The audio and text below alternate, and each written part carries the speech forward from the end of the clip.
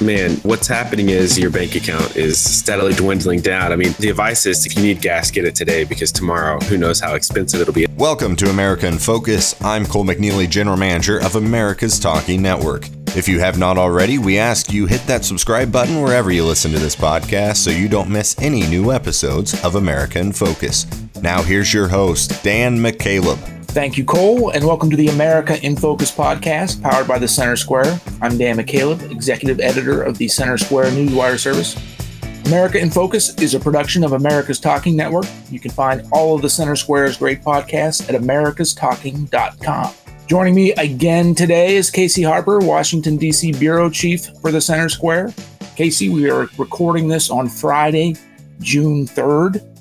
And yet again today, as it's been the case every day this week, gas prices spiked overnight. You wrote a quick story on it before production of this podcast. What's happening? Man, what's happening is your bank account is steadily dwindling down. I mean, the advice is if you need gas, get it today because tomorrow, who knows how expensive it'll be. It's pretty interesting. If you look at the history of, gas price peaks, they usually will hit a peak and then quickly drop back down. And so you may see seasons of elevated gas prices, but these records are few and far between. You'll hit a record and then you'll go back down. But what we've seen that's been really unusual about these gas prices is you see record after record after record after record. In May, we had, record gas price days, more than well over a dozen days just in May alone. And then this week we've had gas price new record Monday, Tuesday, Wednesday, Thursday. And then we wake up this morning and gas prices have risen another 4 cents nationwide. So we're hitting another record there. I mean, all 50 states are well over $4 per gallon, even big oil producing states where the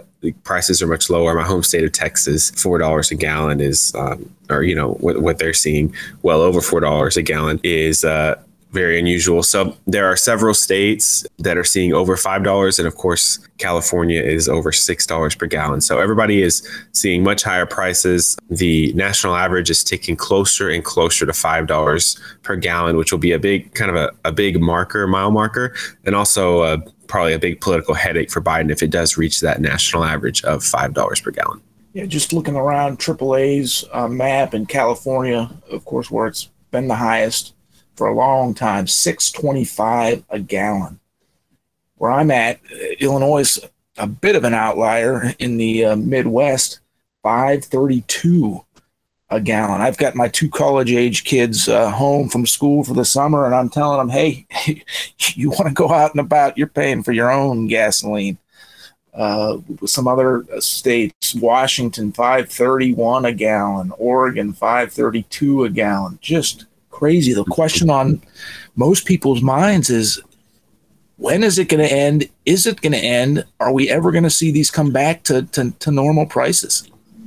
Yeah, that is the question. And I think the tentative answer right now is nobody knows. The experts I talked to, and we've been reporting on this for months, and it really anticipated these price increases. We were writing on the centersquare.com months ago that gas prices and energy prices would continue to increase this summer and this year. So I think at least for the summer, we're going to see higher prices. We may not see quite the same level of records, but we may actually see those records continue to go up. But we're going to see elevated prices this summer, likely beyond that. There are a few factors. It's one of the big factors is Biden's energy policies, but that also seems the most static. I don't think he's going to change his ways. It's unlikely that he's going to make a big policy change in the next few months to allow more drilling, more leases. And then, of course, the situation in Ukraine is a big factor in this as well. The oil supply is diminished because of bans on Russian oil. And first, the U.S. banned Russian oil, which was not, it's like about a little less than 10% of U.S. oil was coming from Russia. So it's not major, but it's enough to raise the prices. But now that the EU has largely cut off their supply of Russian oil, it means that the EU and the U.S. are taking from the same pot. So that combination of Biden discouraging the domestic oil production, and then we're cutting off our foreign oil production, prices can only go up.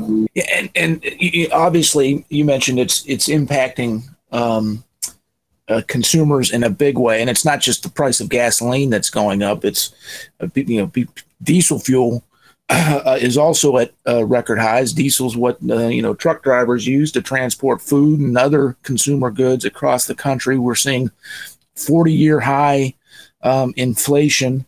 The cost of everything from eggs and milk to meat products is up significantly. Can consumers handle this?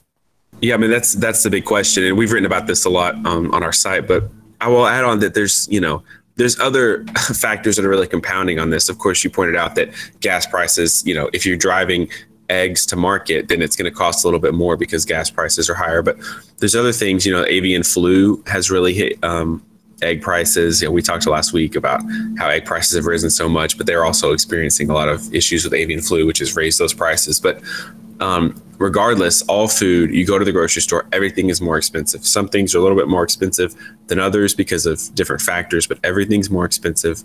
And Americans are having to make hard choices. Energy prices are up 30% in the last 12 months. Food prices are up nearly 10%. We can maybe get more into this later, but we wrote this week about how many Americans are having to delay retirement. We wrote, last week about how they're canceling their vacation plans. They're deciding to not put their kids in summer camp. And I'll just add that this disproportionately hurts poorer Americans. The less money you make, the more you're impacted by inflation. So if you live in California and you're making minimum wage, I mean, if you have a long commute, it may cost you your first 2 hours of work just to cover your gas costs, right? So when you're seeing gas prices that are well over $6, I mean, that's wild. I mean, some of these states that have well over $4, nearly $5 gas prices, their minimum wage is less than twice that much. So, it can cost you 30 minutes of work just to drive to work for a lot of people. And so this is hitting Americans hard. They're having to make choices. They're thinking about, is this affecting my retirement? Is this affecting summer vacation? And it's not pretty. It's all bad news. And I don't think it's in the short term looking more optimistic. Right. And we've talked too before about, there's a worker shortage across the country. Small businesses are having a hard time filling jobs. And you have to wonder, you mentioned minimum wage workers. You have to wonder if the high cost of gasoline, why go to work when you're spending half your paycheck just to get to work and back home right from work? That certainly can't help that situation. Let's talk about this survey briefly that you referenced about Americans are saying they have to push back their retirement or are making tougher decisions on whether to send their kids to summer camp, things like that. Tell us about that survey. Yeah, it's a really interesting, really puts a point on what is often just kind of a lofty inflation discussion. But the BMO Real Financial Progress Index, which is a quarterly survey for BMO and Ipsos, it showed that about 25% of Americans will likely need to delay their retirement because of higher prices. So, setting aside how the stock market may be affecting it, it's going to take more money every month to keep to pay your expenses. And if you project that out over 5 or 10 years, it can really add up. So the survey found that about 60% of those surveyed said inflation has negatively affected their personal finances.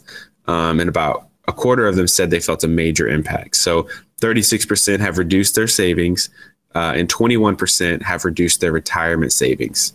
And the survey found that, like I said, 25% will have to delay their retirement. So, again, this is hurting poor or younger Americans the hardest. About well over 60% or over 60%, ages 18 to 34 have had to cut their contributions to savings. And so I think this is interesting. Obviously, it's really interesting for those looking to retire in the next few years. But, we've been asking the question every week, how is this impacting Americans when they're having to make these hard financial decisions? And it seems like the places they're cutting are savings and retirement more than anywhere. There are considerations about cutting vacations, and over a third of Americans say they're driving less because of gas prices. But those are kind of short-term budget tightening. The more long-term personal financially impacting things are they're cutting their savings, they're cutting what they're putting in retirement, which is going to have effects for them down the road. Yeah, it's it's obviously sad, but it makes sense if you, for example, put 10% of your income aside into for a 401k retirement account or whatever retirement savings program you're in, but you're having a hard time paying your monthly bills. Yeah, you're going to reduce that 10% because you gotta live now, right? And that's going to have long-term impacts for a number of people. Well, let's move on. Though, Casey, as I mentioned, we're recording this on Friday, June 3rd. On Thursday night, last night, President Biden delivered a speech from the White House in the wake of mass shootings in Buffalo, New York, and Uvalde, Texas, and Tulsa, Oklahoma, calling on Congress to ban assault weapons and high-capacity magazines. Of course, Second Amendment rights supporters are pushing back about that. Tell us more. Yeah, forgive me if you can hear this mower out here. This guy's probably spending, $100 an hour to put gasoline in this lawnmower for our listeners to hear the great background. But this gun rights issue has been really thrust to the forefront by these tragic shootings. And, before we discuss the political ramifications it could have, just like last week, our prayers still go out for these guys. While the news cycle may move on, these families are going to be, dealing with this for a lifetime. So there are political implications, but we don't want to breeze by the human impact here. But as you pointed out, Dan, Biden has really doubled down on this call for banning assault weapons. First, Kamala Harris, his vice president, called for it. He gave kind of a vague talk about how certain weapons are bad and shouldn't be able to shoot a certain number of rounds, but he didn't give anything specific. It raised a lot of eyebrows. And now he's called for this ban on assault weapons. I think it's interesting that he waited so long. I think he's lost some political momentum. He could have given it a day or two out of respect for the families. But I think in some ways, just as, trying to look at this objectively, he's lost some political momentum because in some ways, the news cycle moved on. People are talking about inflation again, the jobs report, different things. There's still political capital behind doing something on guns for many Democrats. But I think this was kind of rolled out in an odd way because Kamala Harris came out really strong and then nothing happened. And then the president said the same thing, but several days later. And so it's interesting because so far up until this point, Biden has really been pretty meek on gun control. He said, he's made some big statements, but when he actually rolls out his plans, new White House plans, I've looked them over and they don't come anywhere close to doing some of the stronger rhetoric we're seeing now. So he's amped up his energy. But just looking at Congress, I don't think there's enough political will to pass major reforms right now. We'll see. But this is every sphere of the gun control debate. We wrote this week about arming teachers, but being re-energized. And I know that it also varies by different states, that they have a different say in this. So it's definitely an issue to watch. But I just don't think right now they have enough to get over the finish line unless something changes. All right, that would be up to Congress. Well, let's talk briefly about this momentum for arming teachers, at least in some states. Right. You wrote about this week. Our Ohio reporter wrote about what's going on in Ohio. Our Texas reporter wrote about what's going on in Texas with this drive to make allow teachers to get training so they can carry guns in schools. Tell us a little bit more about that. What we're seeing here, I think, are Republicans trying to be really creative in how to address this problem because by and large, most of them don't want to pass, strict gun control measures, which many Democrats are pushing for. So they're trying to come up with creative ways to address this problem without just banning assault weapons or banning certain types of guns outright, infringing on the Second Amendment. So we're seeing things like this in Ohio. The Senate passed a bill that had already passed the House, which would significantly reduce the number of hours of training that a teacher needs, really just lower the hurdle. I mean, it was going to be it was 700 hours of training, and now it's just going to be like an initial 24 hours, something more manageable for teachers to go and be able to carry a gun on a school grounds. Now you might think, hey, it's illegal to carry. We've all seen the signs when you drive on school campuses, no firearms permitted. But actually, federal law allows pretty big loopholes for states. Guns are generally forbidden on K through 12 school grounds, but actually states have the the exception is that if you have a state issued permit, you can carry a gun. And so it's really up to states and who can carry guns on school grounds. And then even then, those states often defer to school districts. So while you may think there's just a federal ban, you can never bring a gun on campus, it's actually not the case. It's usually up to school districts, and more conservative states are even more lenient. So there's talk about arming teachers. A new poll came out that found that there actually is, just among Americans, that 57.5% of American voters that were surveyed in this Convention of State Actions poll, Convention of States Action, along with the Trafalgar Group, found that 57.5% of surveyed American voters think that keeping teachers from, being properly trained and armed in schools will actually make them less safe, which is higher than polling we've seen in recent years. Now, in 2019, there was a poll from Gallup that found that most teachers oppose the idea. But there seems to be, maybe it's because of these recent shootings, I'm not sure, but there seems to be a resurgence in saying, hey, maybe this is a good idea. And, Dan, you can maybe talk a little bit about this, but a big reason that that this is also being fueled is the response time of the Uvalde police, and how, a lot of people were being critical and saying, it took over an hour for the police to actually take down this shooter. And maybe a teacher could have done it faster. Right. And then actually it ended up not even being local police taking out the shooter. It ended up being some off-duty Border Patrol agents who were dispatched to the. These are tough issues, tough conversations.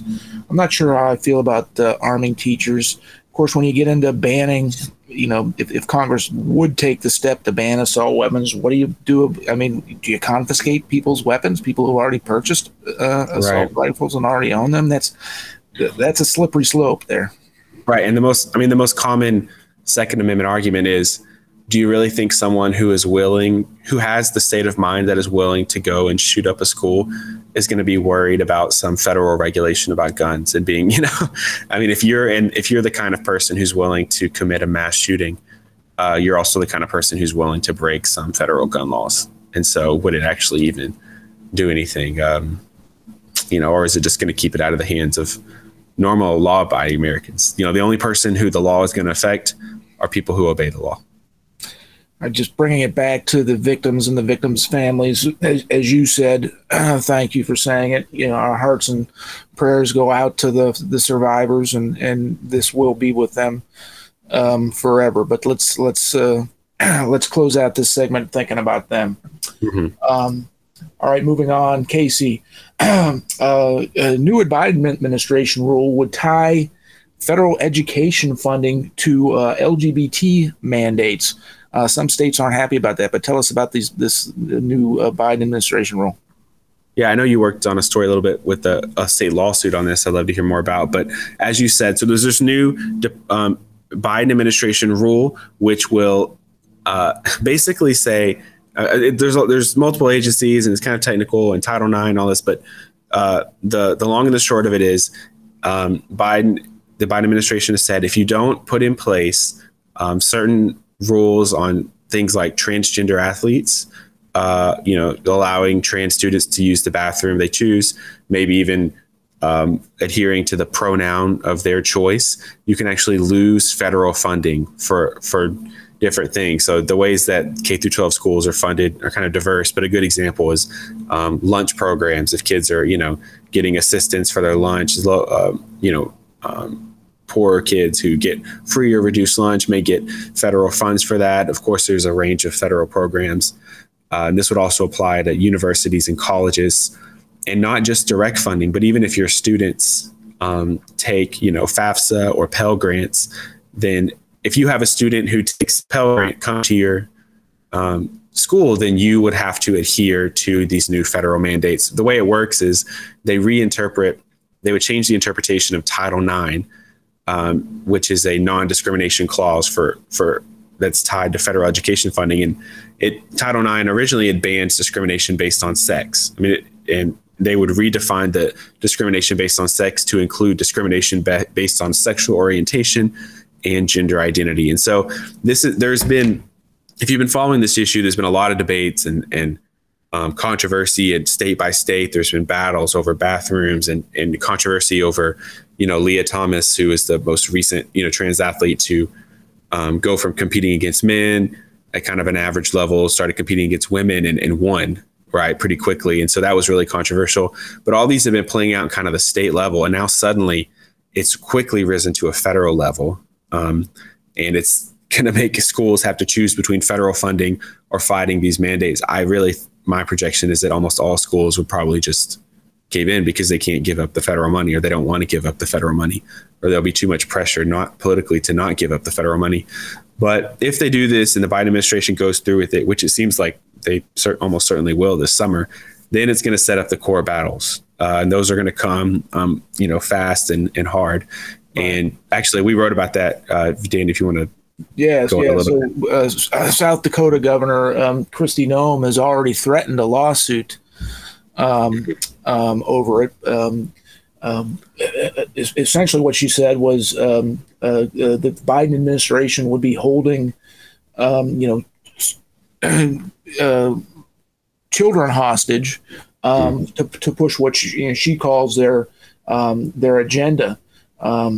One of her quotes is, Joe Biden is holding lunch money for poor Americans hostage in pursuit of his radical agenda. South Dakota earlier this year banned transgender women, biological males who are transgender women, from competing in girls and women's sports. And that's the kind of thing we're talking about, that the Biden administration would withhold federal funding from states that do something like that. So there's definitely going to be legal challenges to this if it goes forward. And South Dakota is the one we wrote about this week. I'm sure there are other states who are planning similar type lawsuits. In fact, as we've seen, with these COVID mandates, states group together and filing multi-state lawsuits against the Biden administration. That's probably likely. Right. And, we don't really usually write about like LGBT issues or kind of some of these social issues very much at thecentersquare.com. But this one's particularly interesting because it hits on two themes we do cover a lot, which is federal funding to the states. And that's what's at hand here. Federal education department dollars into the billions of dollars going to states being threatened. And then kind of federal rights versus local and states' rights. And so that has been a big theme of the Biden administration, where he has kind of asserted a federal level of authority, and then the states have pushed back. And then there's been some kind of legal battle. So we saw it with all the COVID mandates. We saw this, like you referenced. We saw it with the eviction moratorium. Biden just issued that you can't evict people. States were like, wait a minute, you can't just tell us we can't evict people. So there's a big legal challenge over that. And then Biden lost that one. And so I think we're going to see that here. So this is a theme so far of the Biden administration. He pushes the envelope as far as, federal power or federal authority over the states, and then the states challenge it. So I think we're going to see that here. It's really unclear how this is going to end up. Even Roe v. Wade is a similar thing. It's states versus a federal government. The federal government has a one-size-fits-all rule on abortion. And if Roe v. Wade is overturned, then it will send it back to the states, and state by state, they will determine their own abortion laws. So I do think it's an interesting theme. We'll be covering this story at thecentersquare.com. So, keep up with that for updates. Right. And on the legal challenges front, we have time for one more story, just about a minute or so. Casey, you also wrote this week about Air Force service members suing the federal government over their COVID-19 vaccine mandate. For months and months, we've been talking about Navy SEALs who also filed suits against the administration. Now Air Force service members are suing. Several military members have kind of joined together from airmen, really, from the Air Force, have joined together in this lawsuit. They're suing the head of the Air Force and the Department of Defense. And their basic argument is similar, as you said, to what the Navy SEALs have argued, which is, hey, we applied for these religious exemptions to the COVID mandate, the COVID vaccine mandate, and almost none of us have gotten, have been given exemptions, which we would argue when there's so few exemptions, it means that you actually have no interest in giving exemptions. You're not even really taking our concerns seriously. You're just denying us outright. The Navy SEALs argued that and actually won a pretty big victory. The case is not over, but they've got a Navy-wide injunction. So even though their case was just for them, the court ordered that the Navy as a whole cannot take action against people on this issue, which is a big victory for the SEALs. And so maybe that's what emboldened these airmen. But they're filing a similar lawsuit. Just read these statistics off to close out to give you some perspective. But 97% of service members in the Air Force are fully vaccinated. When it comes to, okay, how many people are getting their exemption, 6,113 are about there and were denied their religious exemption, and only 68 were granted. So that's kind of gives you an idea of the percentages. They're saying, hey, that's not enough. You have to give more exemptions, and it's unfair that you're making us get this vaccine. So, we'll be following this case too. It's not nearly as far along as the Navy SEALs case, but the Navy SEALs case did give a lot of hope to groups like these airmen. So it'll be interesting to watch. Thank you for that, Casey. But that's all the time we have this week. For our listeners, you can find all of the Center Squares podcasts at americastalking.com. Take a look. Please subscribe. There is no cost. This has been the America in Focus podcast, the Casey's Lawnmower edition. For Casey Harper, I'm Dan McCaleb. We'll talk to you next week.